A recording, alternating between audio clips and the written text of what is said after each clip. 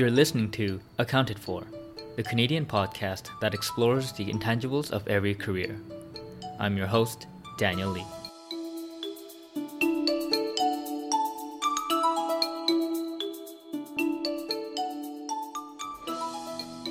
Hey everyone, happy Wednesday! Thanks for tuning in to the podcast once again. First and foremost, I wanted to thank you, my fans. So the first thanks goes to username SISBDSIB. I have no idea what that means. On iTunes, who left the review saying, "Learned a lot from Daniel, looking forward to the next episode." Thanks a lot for leaving the positive review. I really do appreciate it. I have been noticing that a few of you have also been giving me 5 stars, so I really do appreciate it. And, continue sharing the love. I'm not going to say no to more 5 stars, so it just gives me more feedback on whether I'm doing a good job or not. So I really do appreciate it, and thanks for really taking the time to even leave a review. And so for the rest of you, if you do leave a review, I will read it, and you will get a shout out. So if that's some kind of incentive to get your name out to the public, then yeah, I encourage it. There's actually a second review, and I apologize because I didn't know this even existed. So one limitation for you Android listeners has been that you can't leave a review because Google Play Music is just not a great platform, apparently, compared to iTunes at least.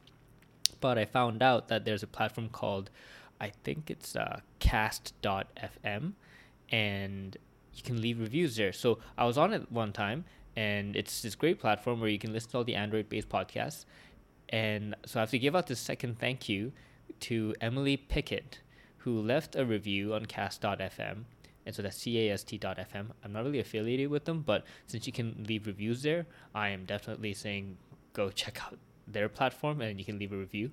So Emily said, "Hey, awesome podcast. Just thought I'd drop a comment and let you know we came across this from a post-it note that was in a cafe in Hanoi." So this was fucking sick. When I read this review, I was like, wow, this is amazing. This is literally just next level guerrilla marketing and totally worked. So thanks, Emily, for taking the time to listen to the podcast even while you're in Vietnam. So this Hanoi thing is a weird story, and I will talk about it a little more detail in my vlog. But long story short, I was at a coffee shop in Hanoi that was just filled with post-it notes. I think it's called Post-it Cafe or something. And you have tables, walls, everything's just covered in post-it notes. Everyone's just leaving messages. Some are witty, some are sad, and some are just advertisements. And so mine was an advertisement. I think I wrote down, "Hey, check out Accounted For, my podcast about career journeys." And I didn't think anyone would read it, but apparently it works. So I got a single listener out of it. So I'm really happy about that. So yeah, thanks, Emily, again for leaving that review. And so I kind of skipped over it. So for you listeners who did fill out the listener survey, a number of you have asked for updates on my own journey. And some of you have said, "Hey, how about doing another podcast episode on what you're up to?" And thanks a lot for being curious about what I'm up to. And so to appease that, I started a weekly vlog series, so vlog, video log series on YouTube. The link will be in the show description, but I will also be providing the weekly episode link if you subscribe to my newsletter. So just make your life easier and just subscribe to the newsletter. Just check it all out at omdventures.com. And yeah, I'll have more links in the description for subscribing and just my site in general. So if you're a true fan, subscribe, be in the loop, and yeah, that would really help me out. So without further ado, so today's guest is Aaron Levitz. Aaron is the general manager of Wattpad Studios, and Wattpad is out. I think it is the largest social network for fictional story writers. And how can I explain Aaron? Well, simply put, he is a person who went from dreaming about designing Ferraris to producing movies. So that's wild. He is a mechanical engineer by trade, and he quickly pivoted from automobiles to fuel cell technology, a job that he got whilst playing beach volleyball. And we go into just a weird story about that. And then fast forward that to working at a trivia startup in the mid 2000s, so before HQ Trivia was even in existence. And then he's doing things like making partnerships with NBC to stream the Olympics on his company's app. And then after even having this dream job, he is let go. And after that, he's just journeying through his way, and he finds his way to create this Spotify equivalent at BlackBerry and acquiring media content and all that. And this is just the beginning of his media journey. And fast forward now, he's producing live movies for Wattpad, the actual social network site, and he has created this Wattpad Studios to help create movies for these stories that are on the actual social network. So this was just a fascinating story of someone following his North Star of media and technology, and it really was an inspiration for me, and I hope it is one for you as well. And you might think, oh, Dan, you told his entire life story on the intro, but that's how much more there is in the interview, that I could just talk about all this stuff, and that's just not enough. We just barely scratched the surface. So yeah, I really hope you enjoy this interview. And so yeah, without further ado, here is my chat with Aaron.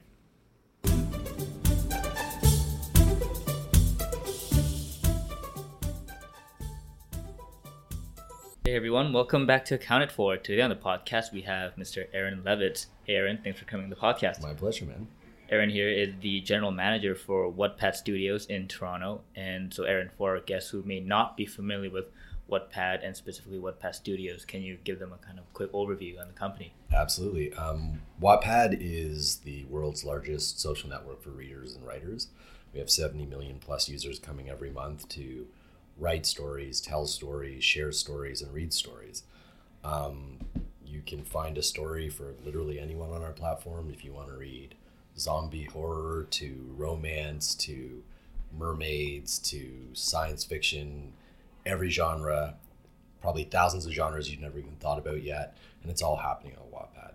The really interesting thing about the platform is the conversation that's happening around those stories. So a book's a transaction. You go to a store, or you're an author and you write the book, you put it on a shelf. I go to a store, I buy it, I read it. If I'm like a super fan, I'll leave you like an Amazon review or something like that.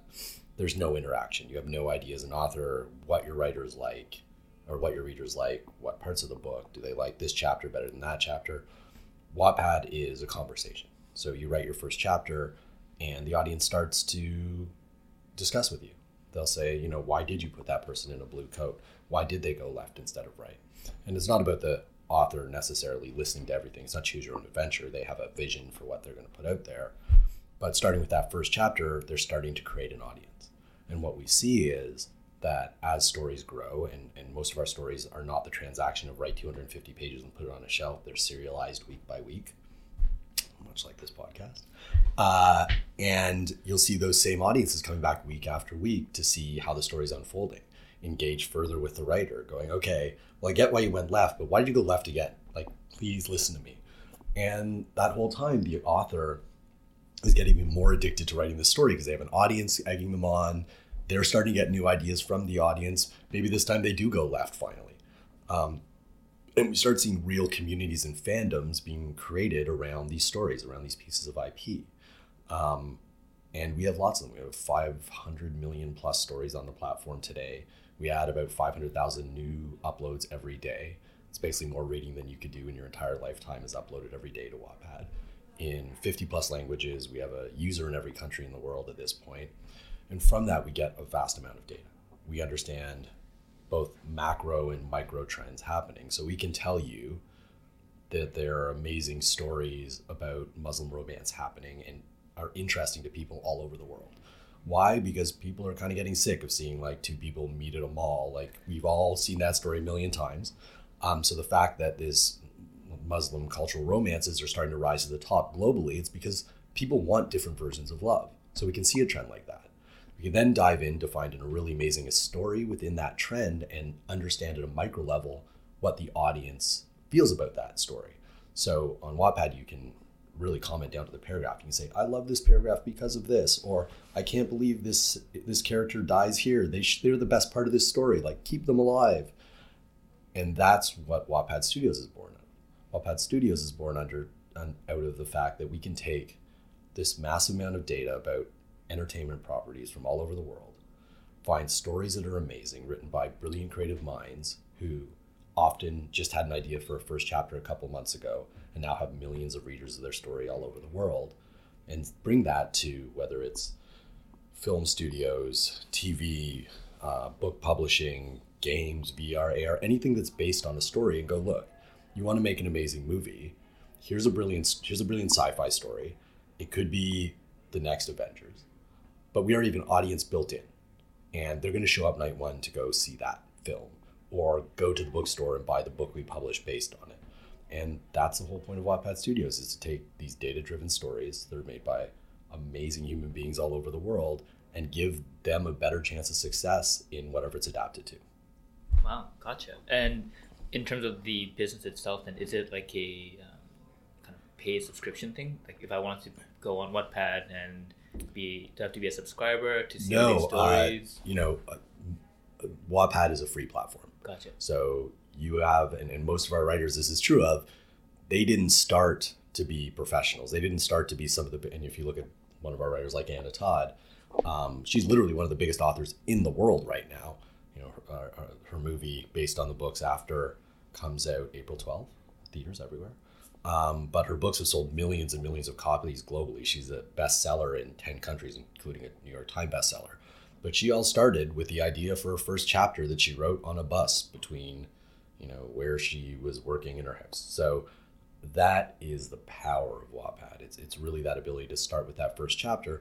But, she didn't pay to be on there. She just had an idea. And that's what Wattpad's become really good at. It's giving writers who just want to write as, this is a hobby, this is something I'm kind of interested in, I want to test out.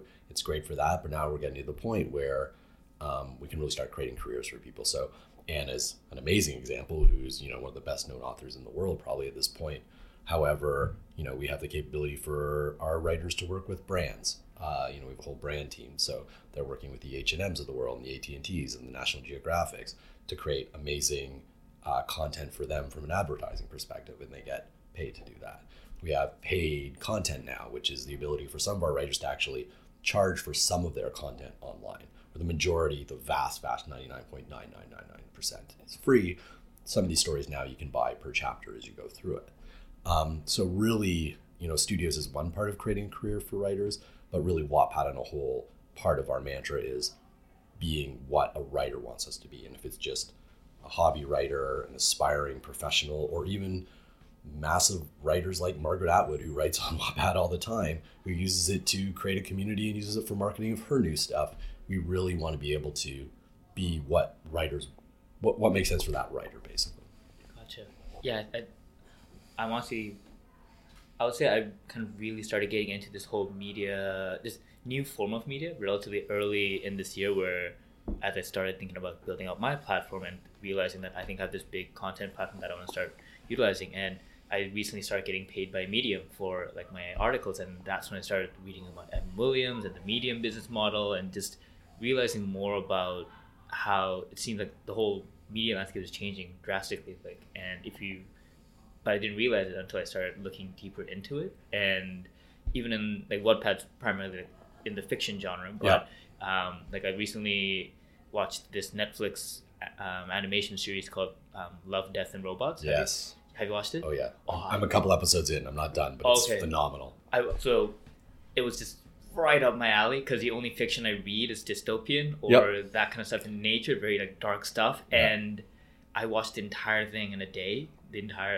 They're all like 10-minute clips, right? And so it was just amazing. And then I was so into it that I found out who was in the entire team, and I found out all the short stories that they pulled it off of, and I was like, this is amazing stuff. And that's when I think it kind of clicked with me that this is probably like what Wattpad and like Wattpad Studios is like trying to like create as well, where you guys have all the stories now and you can actually go and produce things and make them into movies. Well, I always say this, more universes are created on Wattpad every day than anywhere else in the universe, right? With 500,000 new stories coming every day, there's just an endless number of universes. And when we find the universes that someone really loves, And whether it's a romance universe or a sci-fi universe or a dystopian werewolf universe, I don't know. We have probably, I mean, I know we have dystopian werewolf. I just haven't looked them up yet. What the studio side wants to do is expand that universe. And whether it's to screens or bookshelves, because, you know, the book that ends up on a shelf is edited and different than what would be read on Wattpad. You know, we know that the audience is rabid, just like you went and found out everything you could about Death and Robots. Our audience will go to a theater. You know, we have a show on Hulu in the US called Light as a Feather that just got re-upped for a second season, and we found it because it, you know, went from like, I think 200,000 to 6 million reads really quickly, faster than anything we'd seen in the paranormal space on our platform.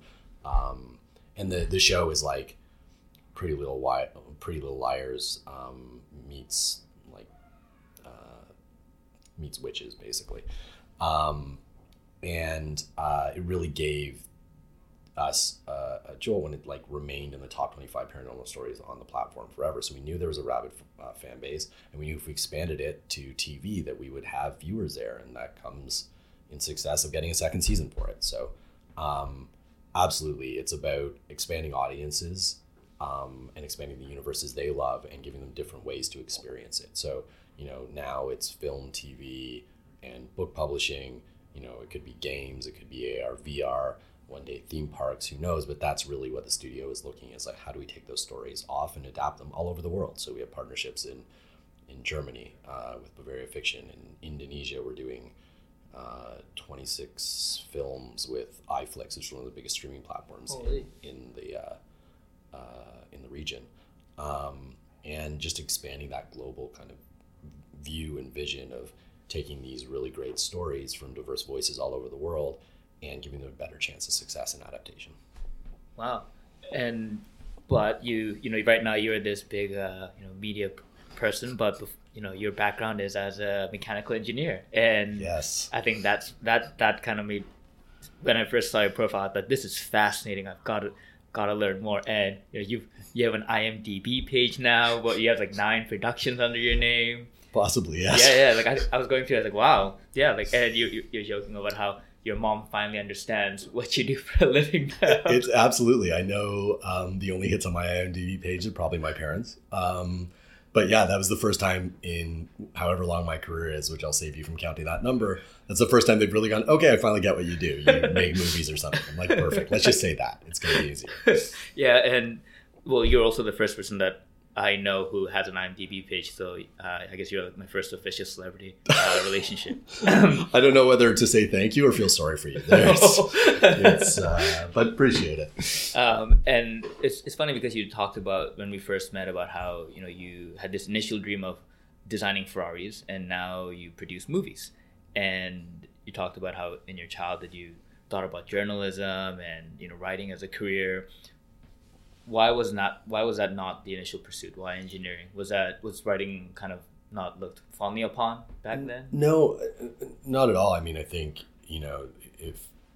especially coming out of high school, like I loved creative writing. Right. I was pretty good at, the fact and sciences and whatnot. So I thought journalism was kind of a good match of that. I had the option to look at music potentially as well, and engineering. And I really, engineering probably because I was good at Lego. And I really just looked at the three and said, look, writing and music are great hobbies, are probably harder to make a career out of, and engineering seems to be a place you can make a career out of. So, why not go into engineering and keep kind of the writing and music, or really entertainment, as something that I can do on the side and just enjoy doing, versus making it the focus of my career. And so it sounds like a very stoic, really smart choice back in the time.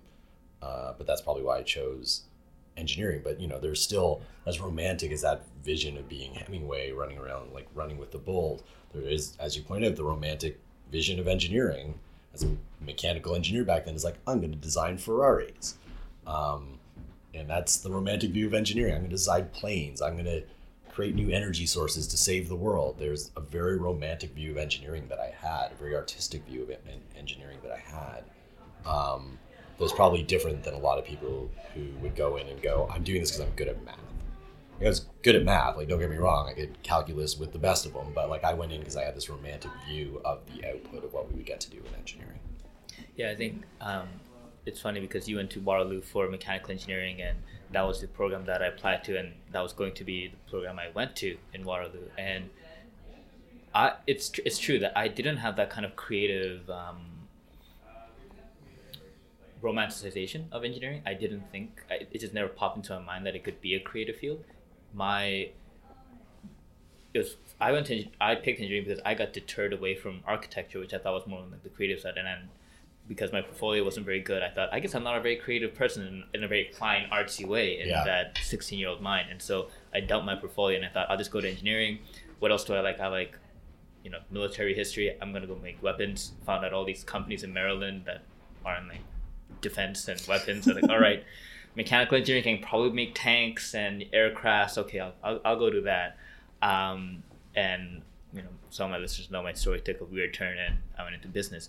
But you also you didn't end up pursuing that car way though. Like you had a bunch of co-op and you told me about how you realized like you met the guy that made windshield wipers or something in the car. So it was this moment of like crushing defeat of your brilliant vision, and you're like 20 years or 19, whatever I was, years old, and you get to your first co-op job and it's like in an automotive space and you're like, yeah, I'm gonna work my way up and like I am gonna design the car. I'm gonna be the dude who's the car dude. Like, oh, everyone go ask Aaron because he's designing the Ferrari. And the first person I met had been working for this company for 20 odd years, and man, he designed the best windshield wiper motors in the world, but that was his job. He just designed the windshield wiper motors. And I went, oh my God, like the reason I went into this is not the reason I am going to end up doing this if I want to do it. And really interesting enough, like mechanical engineering was always interesting to me because it's actually a really broad discipline. So it includes, design and like, go design a car, but it involves things like fluid and thermodynamics, which is, oh God, I feel so nerdy doing this. My brain has to use parts it hasn't used in years. It's really the study of how things flow, but how you move energy around. So when you're designing power plants or looking at aerodynamics, like how you design airplane wings, so there's that part of it. There's how do materials work, like how do you make steel stronger, or what's the next, great material that could change the world. There's the robotic side of it and the mechatronics side of it. So there were so many routes you could go, but I was pretty set on this design route. Like this is the thing. And it was actually that moment where I went, I better go look at all those other things mechanical engineering does to kind of find a path for me that made sense, which kept that kind of the art of engineering alive for me. Yeah, and it seems that in school you kind of continually pursued that in that mind of, okay, well, I'm gonna try to still stay creative on the side or do all these projects, and you started a drama play, like the Eng play. Yes, I was one of me and another gentleman, he was the producer, I was the director of, I believe it's still going, the Waterloo engineering play. We did the first ones, I'll save the year, but early 2000s. And yeah, it's something I had done a bunch of script writing just for fun in my life.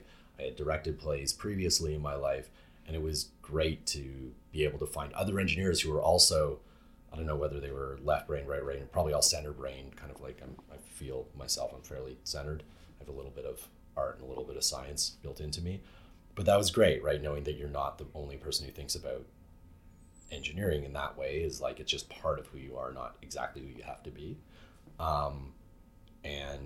Yeah, it was a lot of fun. It was a really good experience, and we sold out both nights, I believe, that we did. But it was a ton of fun experience to be able to share a purely, play is very technical to put together, but like an artistic experience, a creation experience with a bunch of engineers. It was really one of my highlights of being in my undergrad for sure. Yeah, and when you were first telling me that kind of story and I was listening to it, my first inkling of a thought was, well, given that kind of obvious passion that you had, not many people I know would are so in love with the creative side that they will start a play in their entire faculty, one that continues to run even till now. And obviously hindsight's 2020, but at that point though, it made me think that I wonder why Aaron didn't go into like theater production or stage design or something like that, where you could still apply a lot of the design thinking from mechanical engineering and go straight down that creative path just from the get-go. But instead you went to do fuel cells. You did fuel cells, energy, and you did a master's in fuel cells. Sure and did. I think I was counting the years, and I think you've been doing kind of more the energy side for about a good like 6 years until I think you kind of hit on when you worked at, I think it was Live, was it Live HQ? It's like Live Hive. Hive, yeah. I mean, so it's interesting because you say like, you're surprised I didn't go into set design. First of all, I'm a terrible welder, so I could never do set. I found that out in mechanical engineering too. Like, I am not someone you want to weld anything together. It is not good. Or I will burn myself severely, one of the two. But the way I always looked at engineering for me was I love the art of engineering. And I said that kind of earlier, but I do love math. Like, let me be really clear. I used to teach calculus to like, I TA calculus and taught calculus at university and heat transfer, all these really technical things, because the idea of being able to start with nothing on a piece of paper and build from first principles up to these massive equations that could describe how a power plant works or how hydrogen is turned into electricity is fascinating to me. Like, I love learning anything from first principles. So, when I studied engineering, it was never like, memorize this formula. It's like, why is that formula what it is, and how can I build it myself so I don't ever have to memorize anything? If I understand the basics, building blocks of engineering, I shouldn't need to do that. That was really artistic to me because there wasn't a right way or often a single way to do it, and there was multiple paths, which is actually what led me to my master's degree. Like, engineering undergrad is very, I think one of the things that's got me to where I am today is like, I learned to think like an engineer, and that methodology of thinking, of solutioning, of step-by-step breakdown of processes, taking massive systems and breaking them down into their first principle parts, helps me in everything I've tried to do somewhat over the last way too long. But when I looked at the master's, that was like a really lateral approach to engineering instead of just a focused approach. In engineering in undergrad, it's like, here's a problem, there's one answer, you get it right or wrong. When you get your master's, it's like, here's a problem we're thinking might have a solution, good luck. And there may be a solution or there may not be. And how you get to that solution, well, no one's ever done it before. So, or you're going to read some papers that other people have written, but you're going to take a slightly different view of it. So, all right, there's no real answer. And I thought that was another romantic view of engineering, where we're actually going to solve a problem that may not have an answer. And it was that first principles work that I applied to hydrogen power, yes, as you pointed out. At the time, there was a lot of, what it ended up being is I really wanted to do startups, and I got into my undergrad right at the time where the bubble burst and all the valley like crashed and there were no jobs there, and the only place money was going still was in clean tech. And I kind of went, oh, cool, I'll do a master's in clean tech and then and that was my first startup. Like you said, I worked 6 years at a startup in Vancouver called Angstrom Power, where we were putting fuel cells, hydrogen power in cell phones. Figured that out. It kind of worked and it was great, but a really great experience because that was my first startup experience, which I really wanted.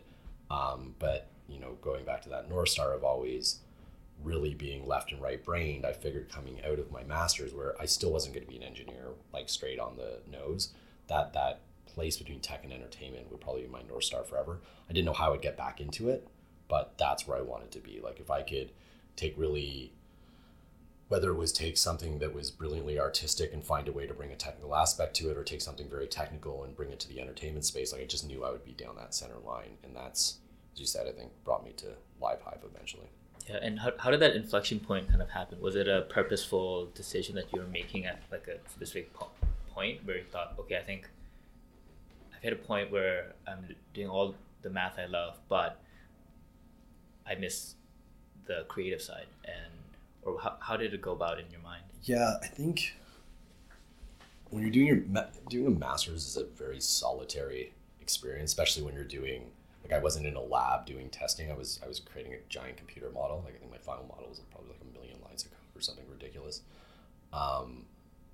it's really solitary, and you realize that the part of art that I love, like if I direct a play, it's the artistry, but it's the camaraderie that came with artistry there. And like you're working on these lines of code, and it is a great way to burn a day. Like I can start even today when I have to very rarely code more for, Wattpad does not want me to code. Let me be very clear about that ever.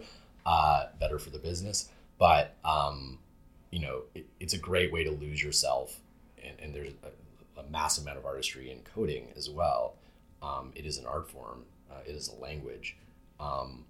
But that solitary piece of it it's never the right thing for me. Like I love human interaction. I love explaining and talking and speaking. And so what I did at that point was said, look, I'm really good at, I was 23, so I wasn't really good at anything yet. But like in my mind, I was good at taking something technical and explaining it to someone not technical. So if I could find my way into the business side of a technical field, that would start to bridge that gap, which would get me back to being able to get outside the walls of the lab and meet people in the world. And, I found, everyone you talk to could be your next employer. They could be the person who introduces you to your next employer. So then I didn't do that full shift and went, I'm going into entertainment right out of my master's. I said, like, what skills are going to be most transferable if I can eventually find a place I want to get to. And so that moved to business development. I didn't even know what business development was until I got my first job in business development. That is not a term you learn in university, right? But yeah, I started doing business and corporate development for that first startup. And it really did give me, I met my first VCs. I met my first private investors. I started figuring out landscapes and understanding that, technology sometimes needs a problem to solve, and sometimes there's a problem to solve for technology, and someone has to be able to sit in between the people who have the problem and the technology often to make that actually come together. And that was a good kind of harder skill. I guess in some cases that's considered a soft skill, but like that's a harder skill that was going to be transferable. So it wasn't like I knew I could just go, all right, I want to go work at a music label today and I want to be their digital expert. I tried to have those discussions, but like I didn't have anything in my portfolio that said I'd be good at that. So learning that kind of business side of the business seemed like a good place to kind of start that transformation in my career. And then Live Hive then just came up as an opportunity to come back to Ontario? Yeah. I had a friend who was there, a friend who knew, my love of gaming, the fact that I wanted to be out of the industry I was in, and my time at Angstrom was phenomenal, and that industry still, like being at that company was amazing, but the industry I wasn't as in love with as I could have been. She knew that, and she was at this startup in Waterloo. Very hard to escape Waterloo for me. You'll hear this in more questions I'm sure you're about to ask me. You leave after doing your undergrad. I'm never coming back here. And then you do your master's. I'm never coming back here. And then you go to do your first gaming startup there. So ended up back there just because a friend had heard me say that this is something I love. And I think that just taught me to, it's okay to tell people what you'd rather be doing sometimes, because you never know when they're going to open a door for you. And ended up back at that startup in Waterloo called Live Hive. And it was basically kind of probably, remember the term social gaming, and we don't really use it anymore, but when Zynga first came out and it was doing Farmville, that was all called social gaming. This predated that. It was doing a lot of this stuff that made Zynga huge, using the same metrics, using the same methodologies, but unbeknownst to us, like it's not like Zynga copied this company or anything. We just happened to be invented light bulb at the same time, maybe. But we were doing it for interactive TV. So what would happen is we would have a group of people in the back room watching a show. And it could be the Olympics, it could be American Idol, didn't matter, but any show on TV. Let's take a hockey game. We're in Canada, I'll use a hockey expression. And they'd be watching and they could ask questions like, okay, well, who's going to make the next pass? Or who's going to score the next goal? What will the final score be? And for each of those questions, you could answer and you get points for them. as a player, and you'd play along on your laptop while the game was on. And there was we had our own website. We did a lot of branded entertainment. So we worked with like NBC on the Olympics, NBA Finals. We did CFL with Nissan here in Canada, a bunch of others. And I kind of ran the group that was doing the outside business, like that branded content piece. Wow, so you were building all these networks with all these, Yeah. I guess, other entertainment providers as well? And that was my first experience actually working with big entertainment companies, was like when you work with NBC on the Olympics and everything seems to be going wrong at the last second, you're on with all the big wigs at NBC and it's your first day at the company and you're like, I guess I'm in entertainment now. All right, sweet, this worked. Oh my gosh, what have I done? But yeah, that was kind of my first experience. And it was in the process of doing gaming, which I loved. And this was like the first time I'm like, okay, great. I'm finally getting to the things I really want to do in my life. It was super interesting. It was interactive TV kind of version 2, we called it. There was like an early version of interactive TV that tried to happen maybe in like the late 90s that failed because there was really not enough. There was no real connectivity with the TV at that point. Now we could connect real time with the internet and do this all over the world. And it was a super interesting concept. And that was the first, again, step towards that North Star of tech and entertainment. Oh my God, I'm doing it. It's great. Yeah. Did you keep on doing like other kind of entertainment work while you were doing when you were at Angstrom, or like how did you prepare yourself when you just got into LiveHive and you said, okay, now I gotta sit down with every big entertainment executive and now I gotta create these partnerships? So there's two sides of that. One was there was preparation. So at Angstrom, one of the things that drew me to Angstrom was not only that it was in the field of my master's, but it was also in the mobile field. So as I mentioned earlier, like we were trying to replace batteries in cell phones with small fuel cells that could like double the length of use of that cell phone in comparison to a regular battery. But in the early research of looking at the business of the business, it was really obvious that the driver of that increase, and this was 2000 and I joined there 2005. So this is 2 years pre-iPhone. This is still like BlackBerry and Nokia are duking out. In fact, BlackBerry hasn't even peaked yet. But you're looking at it and people like HTC and LG are starting to make these phones with keyboards. They're starting to get some internet connectivity. You're starting to see a few mobile games, and it became obvious to me that the driver of mobility is not going to be communication. It's going to be entertainment. So I started, as part of Angstrom, going like, if we don't understand how entertainment is going, if we don't understand how much time people are going to be spending watching video or on the internet, and those are big power draws on the battery, versus like texting doesn't really take a lot. You can text forever, and even listen to music almost forever on a phone, right? But if we don't understand those trends, like what year is video going to be big? What's the first video applications? If you don't understand that, then you could solve a problem too late. Like if video is going to really be the biggest thing 2 years from now, and we can only release in 4 years, we're going to miss that. Or even worse, be too early.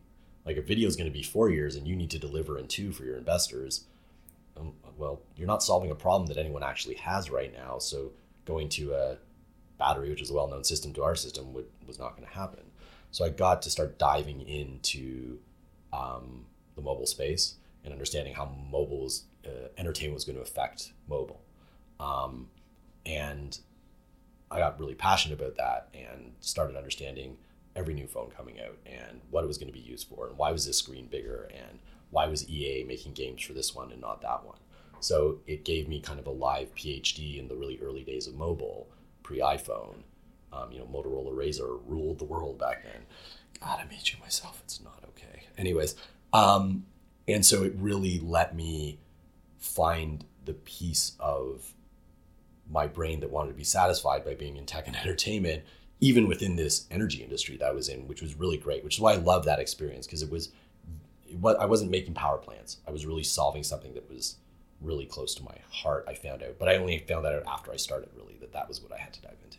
Yeah, I think that's fascinating, just because like it on the surface, it just looks very weird that you went from fuel cells to being able to just, now I can sell partnerships with big entertainment companies, but you could not have predicted that, right? You could not have predicted that this would happen, but you kept on thinking about, okay, how can I, like, just being constantly curious about the entertainment world. And I think just being even so plugged into it to even see that this is going to probably happen. Mobile is probably going to be about entertainment.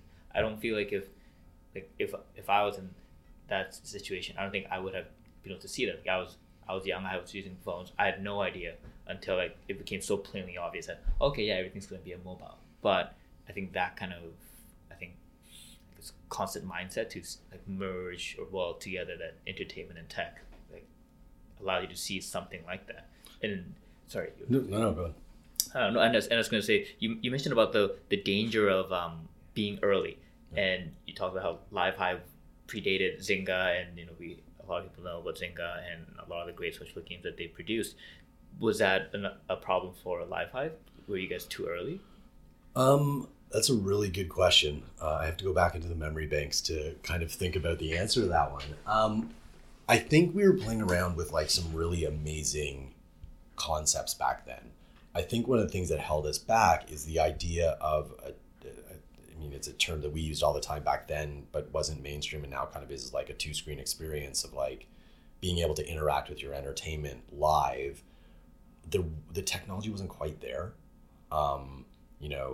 Mobile wasn't possible to play on mobile. So if you think of something like, HQ is the great example today, right? The mobile quiz game. Yeah, the Trivia HQ. Or yeah, Trivia HQ. Yeah. So that's what we were doing. We were doing Trivia HQ. It was a live trivia game based on the outcomes of TV shows that you were watching live, and you were interacting. Like the killer defining device for that was mobile, and we were pre-mobile still. I was there in 2000 and like iPhone had just launched probably when I was there, 2007, 2008. But you were still pre-mass, you were still pre-mainstream touchscreen. Like it was starting, but really, flip phones and T9 texting, if any of your listeners even know what the hell that is, was still probably queen back then. So yeah, I think we were probably early in the sense that had mobile already been big and we had launched in an app store, that you might have got better uptake. But I think at the end of the day, brands were buying into it and they really did pioneer a lot of the things that a lot of companies are using today. Yeah, and you talked about the gravitational pull of Waterloo, and so after LiveHive, you went to BlackBerry, which is called Research in Motion RIM back then. RIM back then. Now it's BlackBerry. It is BlackBerry. I think that happened after. Just as I was leaving, they changed my email address, I think. Actually, I escaped for 6 weeks. Right, yeah. I did. Bolts or something? Or chips? Chipsets. Chipsets. Let it be known that I once knew how to sell you one hell of a microchip. I was doing mobile chipset business development for a distributor, and that was an interesting time. Truth be told, and this is the weird part of your career, I was running the branded content side of LiveHive, and they pivoted a bit, and that part of the business was going away, even though it was doing quite well, and I got laid off there. And that's an interesting point in your career, when the first time you realize that, of course, everyone kind of senses something's about to happen, and you assume it's to someone else because what you're doing is going really well, and you realize it has nothing to do with how well you're doing. If it's not part of the pivot, you're not part of the solution. And that kind of hits you as you're like, oh my gosh, I just got into this thing that I really love. Like it's entertainment and tech, and I don't even know what that means, but I was doing it, and oh my gosh, and now I'm not doing it. What do I do? And I was offered this position to go sell chipsets, which is interesting. Like it did touch my technical mind, but like definitely not so much my artistic mind that I would have hoped it did. But the person who gave me the opportunity was super kind, like a really good person, knows his business really well, had massive partnerships and customers, and gave me a chance out of nowhere. Like I had no right to do that, and he gave me a chance out of nowhere, and that was really nice of him in a time where you get pretty beat up. I don't know, maybe it's just me, but getting laid off beat me up quite a bit mentally. How did you handle that? Like, because I think it's not like you're getting laid off from a job you hate, which I think can have a sense of kind of unburdening for many people, but it's getting laid off from something you actually loved doing. You were realizing a dream, like it was working out. The branding content side was working. It was successful, and it was just outside of your control. Yeah. I think it taught me two things. Is something being successful to you may not be the same as to the business. So as great as I thought it was, if you asked the CEO at the time, it wasn't great enough, right? Whether he saw a ceiling for it or thought that the investors' capital could be deployed in a different way. I mean, that I don't know the exact answer to, but I think that's the first thing I learned is like, your view is not the right view. And it's easy to forget that. And especially, I'm still young at this point, 26 probably, maybe a bit older, but I say that's young, and I don't hope your listeners are like, that sounds old to me, because then when you find out how old I really am, it's just going to go downhill. No, it's totally young. I'm 27. It's really young. Perfect. I love it. I was so young and naive and hadn't won a lot of bodybuilding championships around the world, but whatever, weightlifting championships around the world. So that was the first thing. Like, it was like a good learning point, right? And the other thing, I think the thing that really shook me was like, oh my God, I got to the thing I wanted to do and I was on a path. Will I ever get back there? Probably not. Like, because the chances of me, we didn't even talk about how I got the job at Angstrom in Vancouver, which is like, one of my parents sat next to a random person on a chairlift once on a ski hill, and they were in the same field I was in, and went, oh, this company I know might be looking for something one day. So I sent her my resume and didn't hear from her for a year and a half. And all of a sudden I get a conference call while I play beach volleyball sometimes. So I'm on the beach playing beach volleyball and I get a call, and I'm obviously on a conference call. And I'm like, who is this? And they say some company name, and they're like, oh, we're so excited for this interview. And I have no idea who it is. So I make up some line like, I got to go, but like, can you email me so I can like get back to you with the time? I need them to email me so I could see what the company name was like after the email address and look them up. So I guess this woman had passed it on, not told me, and I was being interviewed for this job that I didn't even know what the job was. So nothing I could have done to get from Toronto to Vancouver back to Waterloo, I couldn't replicate that. Like, it was a series of luck, and I'd like to say very good luck, but like, some made luck in there as well. But like, I couldn't replicate that. And here I am getting laid off from the thing I love, going, I can't replicate it. So how do you get back there? So I jumped on another job that at least satisfied part of me, which was like the technical and talking to human beings. And that's how I ended up in that position. So, being laid off means you have to pull on that resiliency string that we all have to figure out at some point in our life when you hit some kind of hardship. But I think the hardest part of it was going, oh my God, I'm never going to get back to anything close to entertainment. So, but you did. Don't look for it if you want to know. You probably already know how it ends. And so you did. And how did you orchestrate that? Was it? I'm sure it wasn't another chairlift. No, incident. You know what? This goes back to, you never know who your next employer is going to be. In one part of my career earlier, and we haven't really touched on it, we'll leave the details of it. I had gotten an investment, or I'd worked with the corporate development group at BlackBerry, and I had stayed close with the head of corporate development, a few people in the group, just because they were good humans. And I lived in Waterloo doing this startup, and I figured I'll keep talking to them. I left, I got into the chipset business. And 4 weeks into that job, I get called from the M&A department at BlackBerry going, we're going to start getting into entertainment. We hear you know some stuff about entertainment now. Do you want to come do the entertainment stuff here? And it was like a really hard moment because I had just started a job and I didn't want to be disloyal. And I really believe, like, if you do good by humans, I'll do good by you. But in the meantime, I'm getting offered and at this point, like, BlackBerry is one of the hottest brands in the world. Like, everyone wanted or had a BlackBerry. Like, you didn't pay for product placement at BlackBerry because in every movie, every star just used a BlackBerry. Like, it was a phenomenal time at that company. And you're being asked to, like, start up doing the first entertainment work doing partnerships with entertainment companies ever. And you're like, I don't know what to do. And the guy who ran the distribution company, I talked it through with him for a long time. He was so kind about it. He was like, you need to do that. That is for you. That fits you so well. That's what you need to be doing. And I'm happy to lose you to something you're going to love to do. And he was, wow. It was really intimidating for me because like, it was the guy who ran it was, you know, a friend of a friend, super well respected.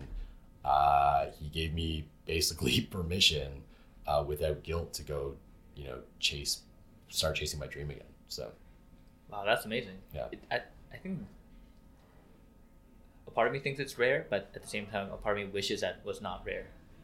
Those kind of people. Yeah, you know what? I think I keep part of that with me today, that like my whole job for my employees today is like, if your resume is better the day you leave than the day you came in, I probably did a good job. And if you're supposed to be somewhere else, I will be the one to help you find it. Like, I learned a lot. In 6 weeks, you learn. It was one of the best lessons I probably ever learned, is like, people are going to move for whatever reason they're going to move, and holding them back is not good for anyone involved.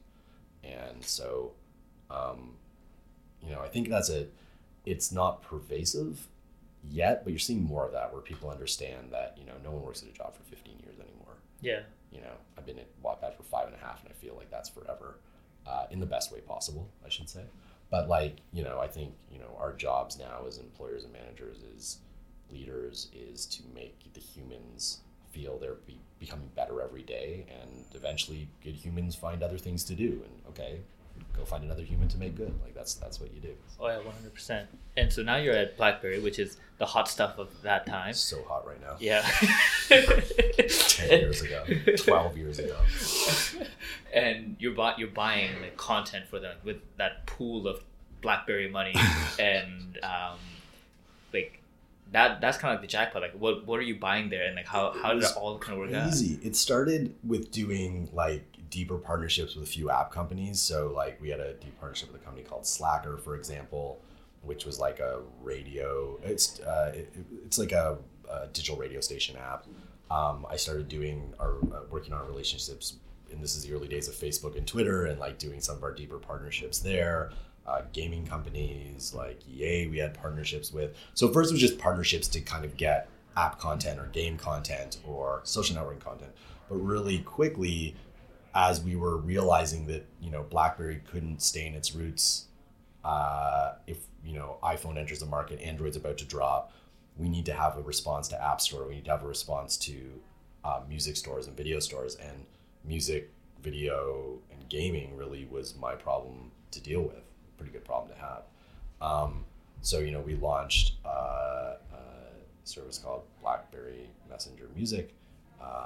That was at the time like a Spotify competitor. Spotify was in its early days, and so, you know, I'm licensing music from the major labels, and you know, we launched I think in 15 different countries or something like that. So, you know, how do you get music publishing rights in Mexico or Germany or the UK? And it was amazing. You know, I had influence over the product side, but, you know, running a lot of the business side of these businesses, you know, setting up VOD stores, video on demand stores. We were still you're still like, Netflix is just starting. Like, I mean, I think they're just still delivering like DVDs still at that point. They were still doing DVDs for sure. That was still a big business, but they had started streaming at this point. So, but most of their streaming was being done through like Roku and PlayStation. Like those were probably its biggest streaming platforms maybe at the time. There's no direct to TV stuff, right? So the chance to work on all that stuff is heaven.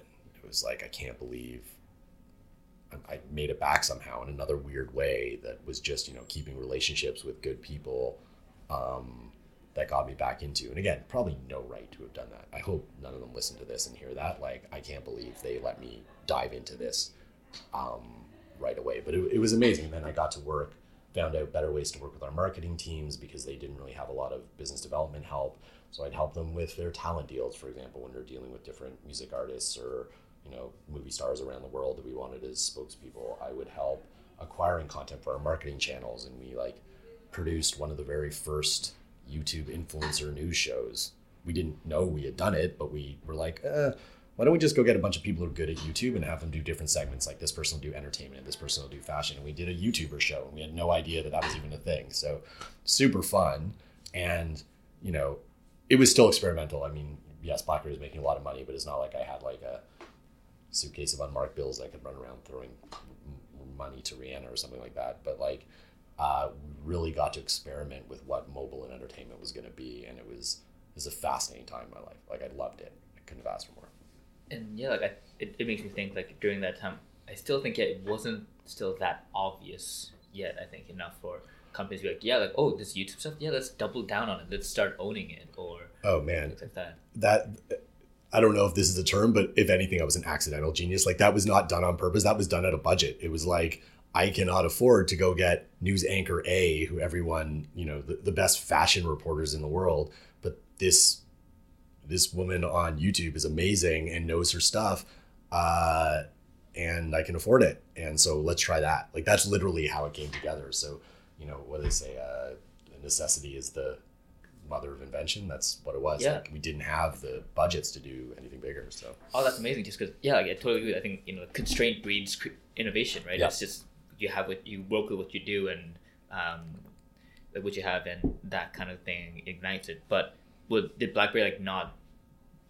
Was it not something obvious for BlackBerry to continue like investing in, for you to like grow this out bigger to eventually compete with, you know, what is now look, Spotify and Netflix? There's a lot of articles written on what changed at BlackBerry over the years, and Right. you know, actually, I think you know they just had an amazing quarter actually in their last quarterly reports. I obviously still follow the company. I have so much blood, sweat, and tears and love for the experience they gave me, the brand they gave me, even though they have changed completely as a company.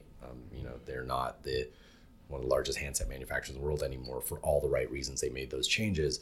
But the reason I ended up leaving was it was going to be tougher for me to keep pushing a consumer first narrative there for much longer. And that's cool. Like there's no, I take no shame in it. Me and my team super proud of what we pulled off in that time, but it was time to make a change. And from there, jumped around a little bit, you know, a stint at Kobo, another fascinating experience, a global company that had just been bought by Rakuten, you know, the Japanese giant, with, you know, looking at different business lines for them within their existing models and outside their existing models. Worked really closely with the CEO, the chief content officer, the GM of the company, and really fascinating look at the upper workings of a really big company within a big company. Spent some time at Extreme Labs, which was eventually acquired by Pivotal, but you know, one of the best mobile product design companies, product design development companies in the world at the time. You know, 200-300 mobile engineers under one roof. We had more mobile engineers than probably anyone.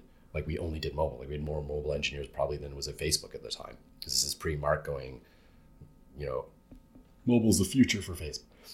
So another fascinating experience where I got to work with, you know, the likes of Deutsche Telekom. You know, we worked with, you know, the ABCs of the world, some of the ESPNs. Like we worked with some of the major players in the media space again.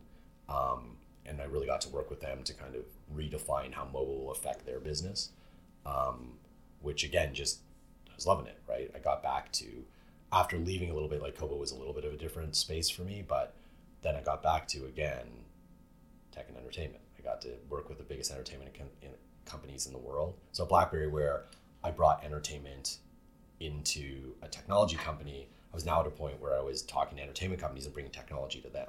So I got to see like kind of both ways that flowed. But again, you know, you leave BlackBerry and you're like, oh, I'm never going to get back here again. It's never going to happen. And luckily it did at this point. So yeah, and after Extreme Labs, you ended up joining your current foray into Wattpad. Yep. And you mentioned how in our last conversation that if you can become the first business development person at YouTube, you take it. Doesn't even matter what you know how to do, you just take it. And this was, you know, coinciding with the time when you were telling me about you moving from Extreme Labs to Wattpad. And when we look at when you went back to BlackBerry, and now you're at Extreme. Like, these are both big companies. You're working with big entertainment providers. We're like a big technology company, and Wattpad at that time was still relatively much smaller and growing. And what did you see? Like, what were the traits that you saw that made you go, that think that if you can be the first business development person at YouTube, you take it, and this is what I'm going to do with Wattpad? So first of all, Wattpad was a smaller startup, but I'm actually much more comfortable at a startup scale up level. I can work at a big company, and actually for anyone listening who thinks their whole life should be at startups, if you can find a 2-year stint to do at a big company, it changed my perspective on how to do business. I finally understood the drivers of why, when I was at all these small companies, the big companies wouldn't listen. I finally understood those drivers in a way that I don't think is possible unless you work inside the machine. Doesn't mean it's, doesn't have its ups and downs like any big company, but I learned so much there just of how, small up and coming companies can really change their fortune when they're dependent on ecosystems that are controlled by larger companies. So that's a little aside. But I looked at Wattpad and realized what was going on there wasn't books, like I talked about at the beginning. There was no transactional nature of what they were doing. It was a social network, but it was stealing 30 minutes of people's time every time they signed in. And in a world where people spend, a minute and a half in Instagram or maybe 7 minutes on Facebook at the time, and this is old stats. I don't know what the new stats are for those, in case anyone's fact checking this. I realized 30 minutes is an immense amount of time. And that's not stealing time from reading. That's stealing time from Netflix, or I don't know what game was hot back, probably Candy Crush or something. Whatever game was hot, like, it was stealing time from other entertainment properties, which meant in itself it was an entertainment property. And like you said, I used YouTube as the example, but when someone says you want to be the first business development at this growing social network around content, and if you looked at the world, there was none for stories. Like, if Instagram was for pictures and YouTube is for video and SoundCloud is for sound, as for audio, there was no social network for fiction, for story writing. And this is like one of the last conquerable types of content out there for a social network. And I have a chance to be the first person with the title business development there. Yeah, I'm going to take that job. I don't even know what it means. Like, to your point, like, I don't know what it means when someone asks you to do that. The risk reward profile is like what I like. This could go nowhere in 6 months, but like, you're not going to get a lot of these options coming across your table in life. And it's been a good ride since, I guess. Yeah. And when you were telling me about what you did here at Wattpad Studios, you have an IMDb page, you're practically a producer, and I don't even know what a producer did until I started. So it's funny, like, serendipitously, I discovered Brian Glazer. Imagine, yeah. He's a fascinating person, and so totally. I started digging into all his interviews, and I started getting an idea of what a producer does, and I thought, this is fascinating. You're practically an investor in movies. Like, like, that's how I made the connection. I was like, you're just talking to a lot of fascinating people, and you're trying to get like the best stories, and you're creating something unique. You're trying to be different constantly, and it's like a great business investment. You need to be contrarian in some ways and to create something with meaningful value. And that made me think, wow, Aaron's got a really fascinating job. How did you pull that one? You didn't, like, you told me about how you just walked into Alan, the CEO of Wattpad's office, and you said, hey man, why don't we make a studio? Did you have like a pitch deck? Like, did you have all that lined up? Oh God, that sounds so fascinating that I probably should have had a pitch deck. Didn't think about that. No, look, there was like a small change in the org structure, and I was managing this group of people, and we all were like doing content. I'm doing air quotes, which you can't see because I'm looking at a microphone, but I'm doing air quotes. But we didn't know what that meant. Most of the group was doing publishing. I was doing some stuff in entertainment, but we weren't focused on let's make our own books and our own films and our own TV. And I walked into a meeting with Alan, our CEO. I remember the day exactly because, like, all of the stressful days of my life, I remember them by heart. On February 4th, and I go, look, man, I sound really cool and collected. I probably was not that cool and collected. I want to change the name of the team to Wattpad Studios, and I just want to focus on content. I just want to make stuff. And he got really quiet, and he looked down. And now Alan is a super thoughtful human being, but I was pretty sure he was going to look up and tell me I should go look for a new job. Like, I'm pretty sure that was the end of and he looks up and goes, I love it.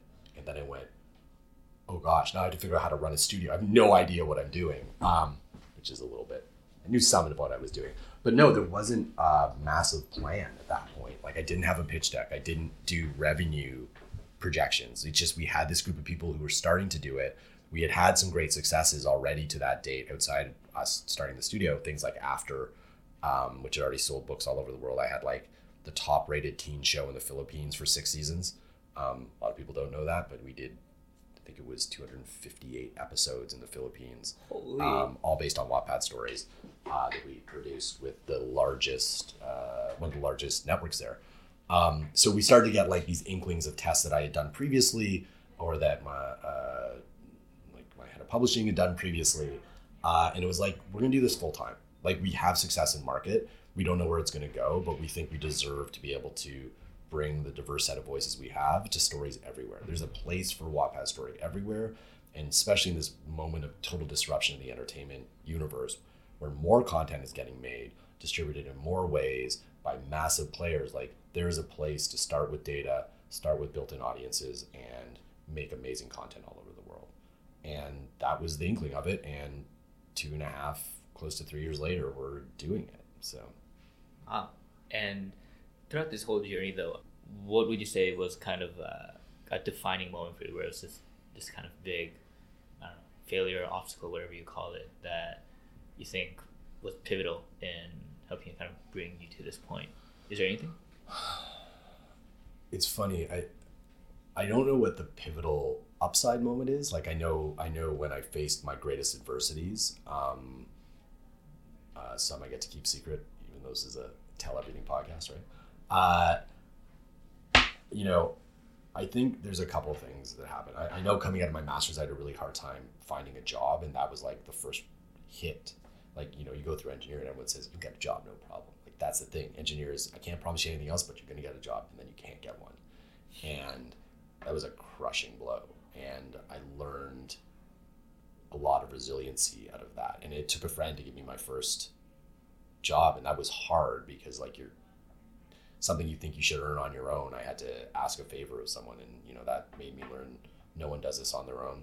Like I shouldn't say that. There are a lot of amazing people who do everything on their own, but it's okay to rely on someone else to give you that first step or give you an edge in, because you do deserve to be there, even though, maybe you didn't go in the normal way. And I think that's been my whole career. I don't think I've ever gotten a job from a resume. I don't think that has ever been a thing I've done ever since then, where I thought that was the only way to get a job.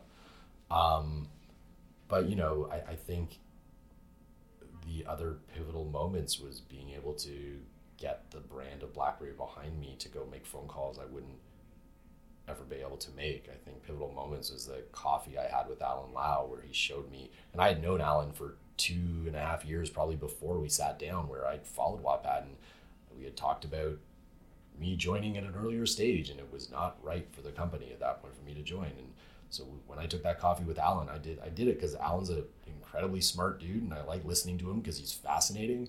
But I didn't do it because I wanted a job. In fact, I specifically went, I don't want a job. And by the end of that conversation, I went, I could be the first business development person at YouTube. And so I think the pivotal moment for me was realizing that early in my career, that if I kept my North Star, there is a chance I'll get back there. If tech and entertainment's my North Star, then just follow it. You're going to find a way back there, but work on something that, even if it isn't at that point in time actually the thing you want to be doing, do something with whatever job you're doing that helps you be better at that one day. Even if it's like 10% of what that job would ever be. Like, as long as you're moving towards it a little bit and keep that momentum, you'll never lose that. It also helps for me, and this has nothing to do with anything, is like I like to have the weirdest job at dinner parties, and like that helps you say yes to a lot of things that I think a lot of people would say no to. And I say it as a joke, but it is. If someone else isn't doing it, it's a reason that it doesn't exist anywhere else, or it could be a bad idea is why no one else is doing it. But like, have that conversation with yourself. And I think that's what I've learned is like, you talk to enough people now, and you talk to thousands of people a year in a job like mine, and you never know how you're going to be at the end of that conversation. Yeah, I think it I don't remember which author says it, but it might have been Robert Greene, who talks about one of your goals in life should be to try to lead as an interesting life as possible. That's something that's completely different from others as possible. and it's not just to become a great author, but I think to experience a wide spectrum of different experiences, and go through the right brain, left brain, everything. And only when you see all that wide spectrum can you really see something. But I will caution you: your parents will never understand what you do.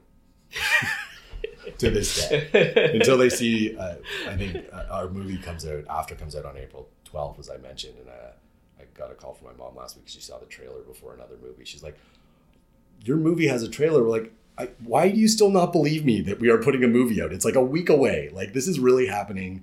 We produce movies now. Like, that's what I do. I'm a producer." So yeah. And as we kind of hit upon like the final pigs of our interview, I also wanted to ask, kind of going on this theme. So then, if the 20-year-old Aaron was looking at you right now, from his, I guess, third year room in Waterloo, what do you think the emotional reaction from that Aaron would be? Which Aaron? The old Aaron, or the old Aaron would cry that he used to be that young?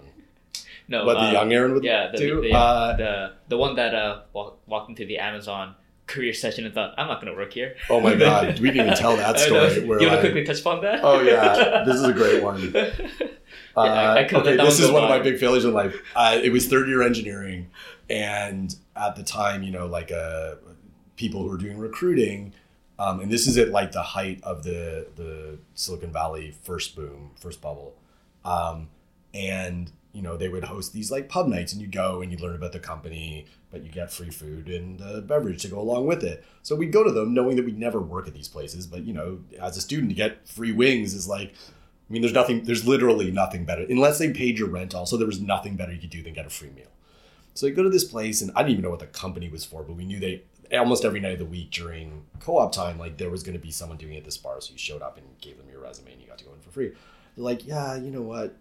You could really come work. I'm like, I'm a mechanical engineer. What's this job? Like, oh, we're going to sell books online. It's going to really work. It's starting to work. And I'm like, mechanical engineer. I can't sell books online. Like, we'll teach you. Can you code a little bit? I'm like, yeah, I can code. Like, that's all we need. Come on in.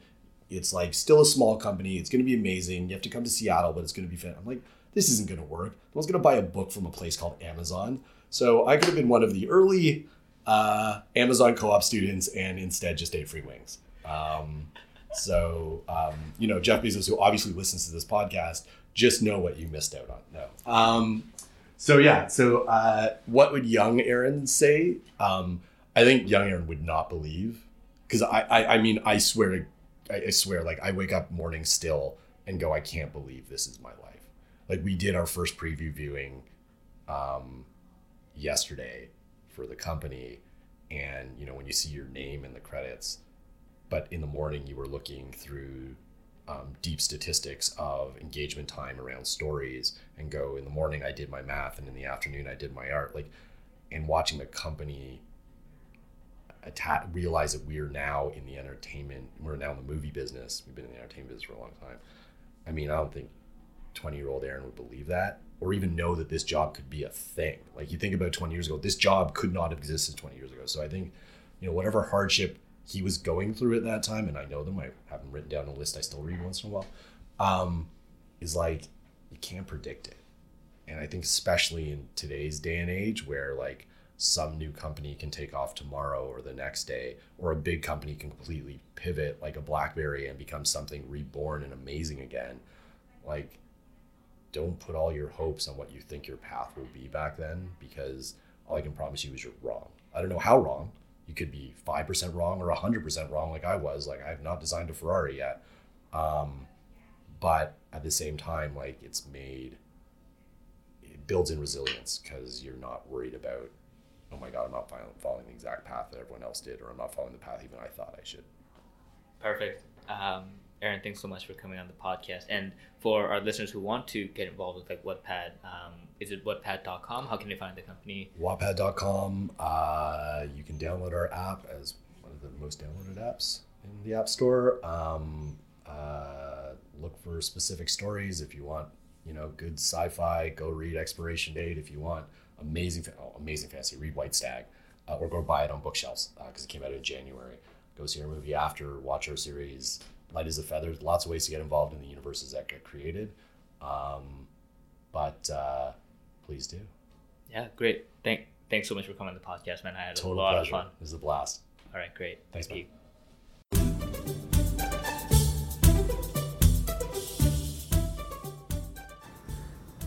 So thanks for listening to the podcast. If you enjoyed what you heard, please check out other episodes and don't forget to subscribe to stay up to date for the future episodes. Also, I would really appreciate it if you would leave a review on iTunes, Google Play, or Stitcher, whichever is applicable to you. To see past episodes, you can go to oldmandan.com/podcasts. Also, you can sign up to my weekly newsletter on my blog, oldmandan.com/newsletter.